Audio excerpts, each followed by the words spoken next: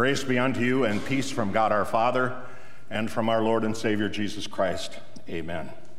Sisters and brothers in Christ, wouldn't it be wonderful if the Lord saved us and then in the next instant took us home to glory? What a relief it would be. We wouldn't have to face temptations. We wouldn't have to battle the flesh, the temptations to sin. If right when we were baptized and the Holy Spirit came into our heart, God just took us home to glory, or whenever you came to faith in your life, right? We'd never even have the possibility of messing up our lives or having to live in what is the world to me. We could just be whisked off to glory. Saved, sanctified, galvanized, and glorified. Boom. From nothing to everything. Well, with the exception of a very few, like the thief on the cross, that doesn't happen. And so sometimes then, to avoid the scum of life, the world, if you will, some have suggested sanctification by isolation, the life of the so-called holy hermit. Just withdraw from the sinful world. Find a cave. Avoid humanity. Build a wall around yourself, Well, the gospel today of the weeds and the wheat does not allow either one of those two possibilities, those extremes. The Lord knows that his children must live in the midst of what the Bible calls a crooked and a perverse generation. The late Ray Stedman, preacher, used to say, crooked and perverse simply means we're surrounded by a bunch of crooks and perverts. Well, we are weed in the wheat field. Sometimes, you people who know me know that I grew up on a farm in southern Minnesota. Back in the days when herbicides, those things that environmentalists hate but farmers love, those things that take care of herbicides were not used so much back then in my time. If the wheat crop was not very good due to some bad weather, maybe a hailstorm or some way too much rain or something, there would end up being more weeds than wheat in the field. We called it a little wheat in a weed field. And yet we hung in there until harvest time. And we would take one of those combines, one of those wonderful machines that farmers use, and they'd go through the whole field, and the weeds would be discarded out the back end of the combine, and the wheat would be collected into the combine's hopper, go up into a truck, and go off to market. Now, the yield might not have been very good in those weed fields, but the harvest took care of the separation of the weeds from the wheat. Now, that's the image that I want you to capture as we take a look at this parable that Jesus told recorded in the book of Matthew.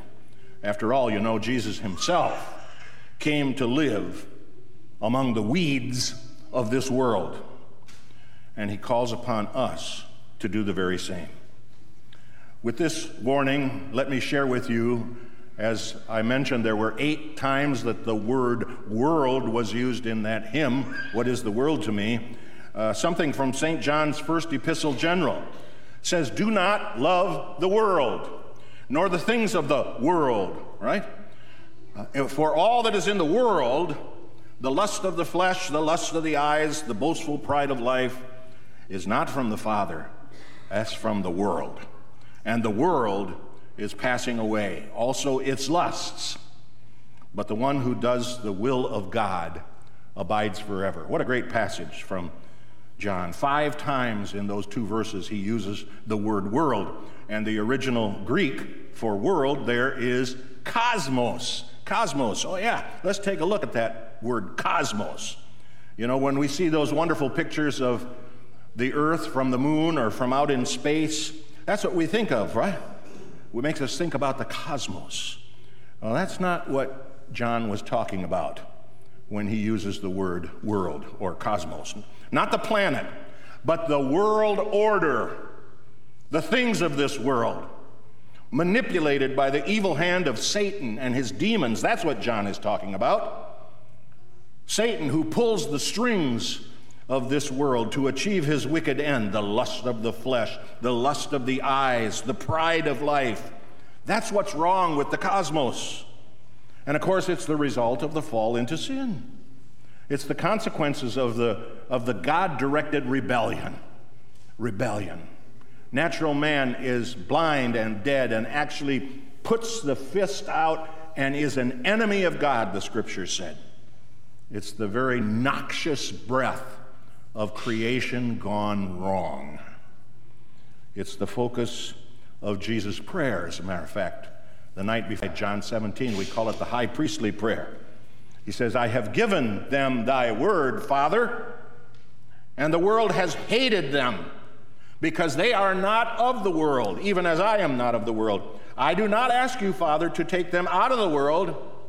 Just keep them away from the evil one. Hang on to that. Don't take them out of the world. Don't take the wheat out of the weed field, because there's a purpose for that wheat.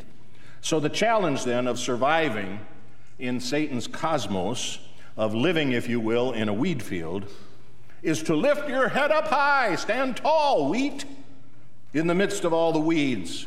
You are God's kernels of righteousness. You and I are supposed to be different from the weeds. That's our challenge, to be different. However, our parable about the weeds and the wheat teaches us that the privilege or the challenge to be different does not mean we are supposed to be removed from the world.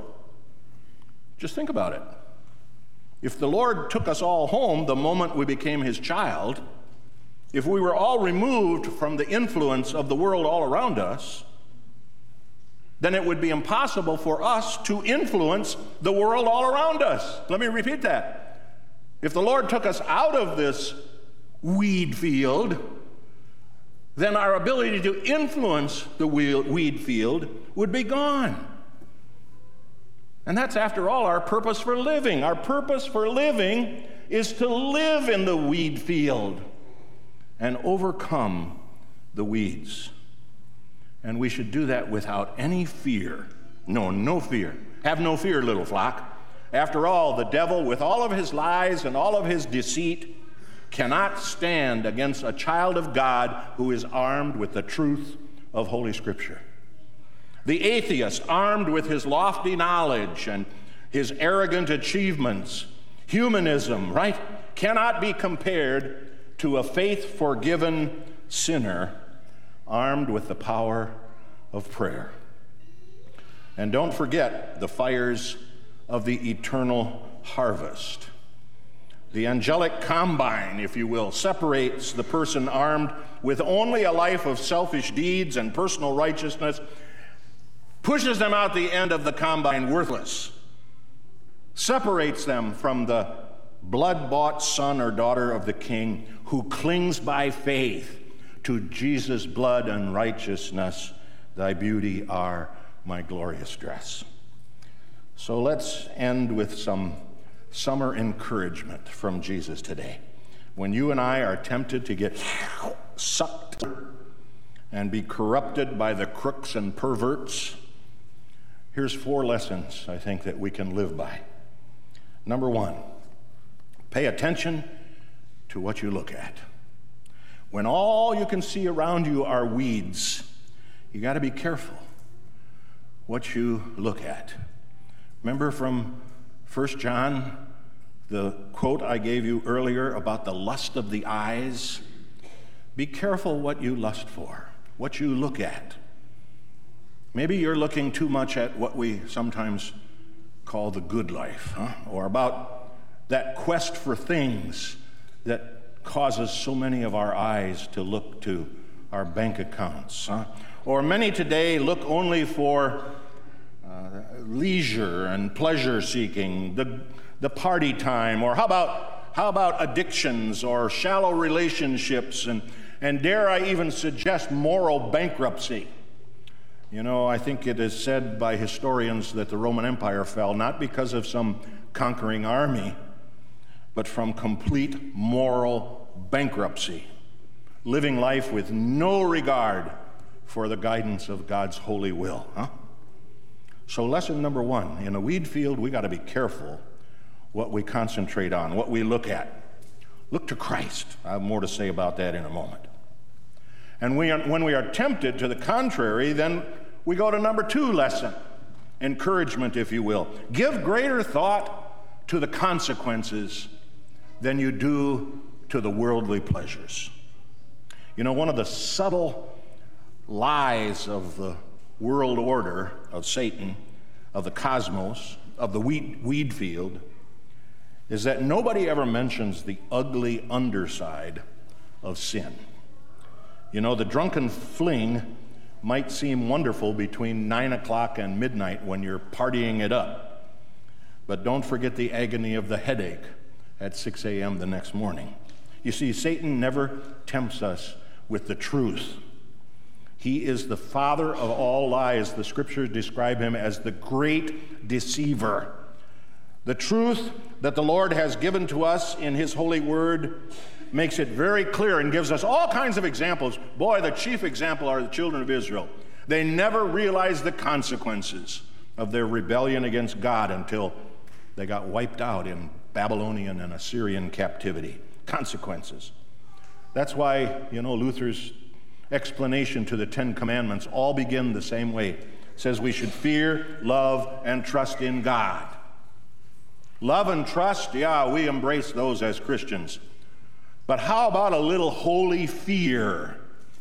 And that does not mean to be afraid of God, but to realize that there are consequences. You know, and the Bible says, unto the third and fourth generation of those who ignore his holy will. Number 3, begin each day renewing your sense of the reverence of God. Let me concentrate on 2 R words there, renew and reverence. Renew suggests that this is not something we do once in some high and holy spiritual moment. Renew is something we do every day. I love that prayer, you know, of King David in Psalm 51, renew in me, you know, the joy of my salvation. Every day. Start each day by talking to the Lord in a holy moment of personal renewal. And pause at the fact that the God of the universe, not the God of this world, the God of the universe, the Creator God, Father, Son, and Holy Ghost, is willing to walk with you into whatever the day unfolds in front of you. And even though he wants to be known as a personal God, a friend, a loving parent, a servant Lord, he also deserves then our unbridled awe, A-W-E. Moses, you know, took his shoes off on the mountain because it was holy ground. I believe there is real power in awe-filled reverence. I think one of the dangers of modern Christianity is that we just take it all for granted. We maybe see worship as either entertainment or ritual, You know, the root word of worship is to fall down at the feet of the one who has done all things for you and bow down in holy reverence. That's what we do in worship. And when we do that at the beginning of every day, we launch into all the hours ahead with a tremendous source of strength and power. It's our eternal connection to all those daily decisions we have to make, with, of course, the absolute confidence that there is nothing that can happen to us today that Almighty God and you and I can't handle. But if we do waver during the day, and we will, then number 4 is to focus on Christ. To focus on Christ every day. The writer to the Hebrews said it this way: fix your eyes on Jesus. Not just some historical Messiah, not a great teacher, prophet, if you will, from 20 centuries ago, but the Savior of your soul. Focus on the one who loves you more than any Romeo or Juliet in your life. Let your eyes glaze over and think about this for a moment. Imagine him as he walks with his disciples, touches those who are sick, prays to the Father, goes to the cross, busts his Easter tomb to pieces, eats fish on the seashore with his friends. Imagine him thinking about you, praying for you. Yeah, did you catch that in Romans 8? The Spirit even prays for us when we don't know what to pray. because we are precious kernels of wheat living in a weed field, smiling that sometime soon, sometime very soon, the weeds, they're nothing. They're out of here. And we will become the harvest of God's cosmos, the paradise of God.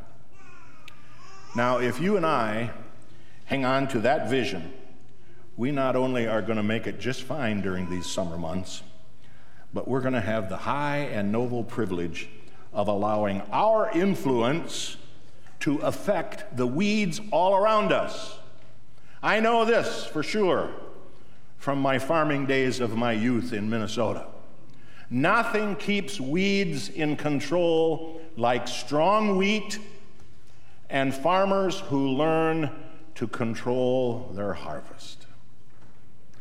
Thanks, Lord, for the encouragement here in the middle of summer for your wheat, even though we have to continue living in a weed field. Thanks be to God. In the name of Jesus, amen. May the peace of God, which passes all human understanding, keep our hearts and minds with Christ Jesus, day by day, life without end. Amen. Please rise as we sing the prayer of response. Almighty Father, bless the word.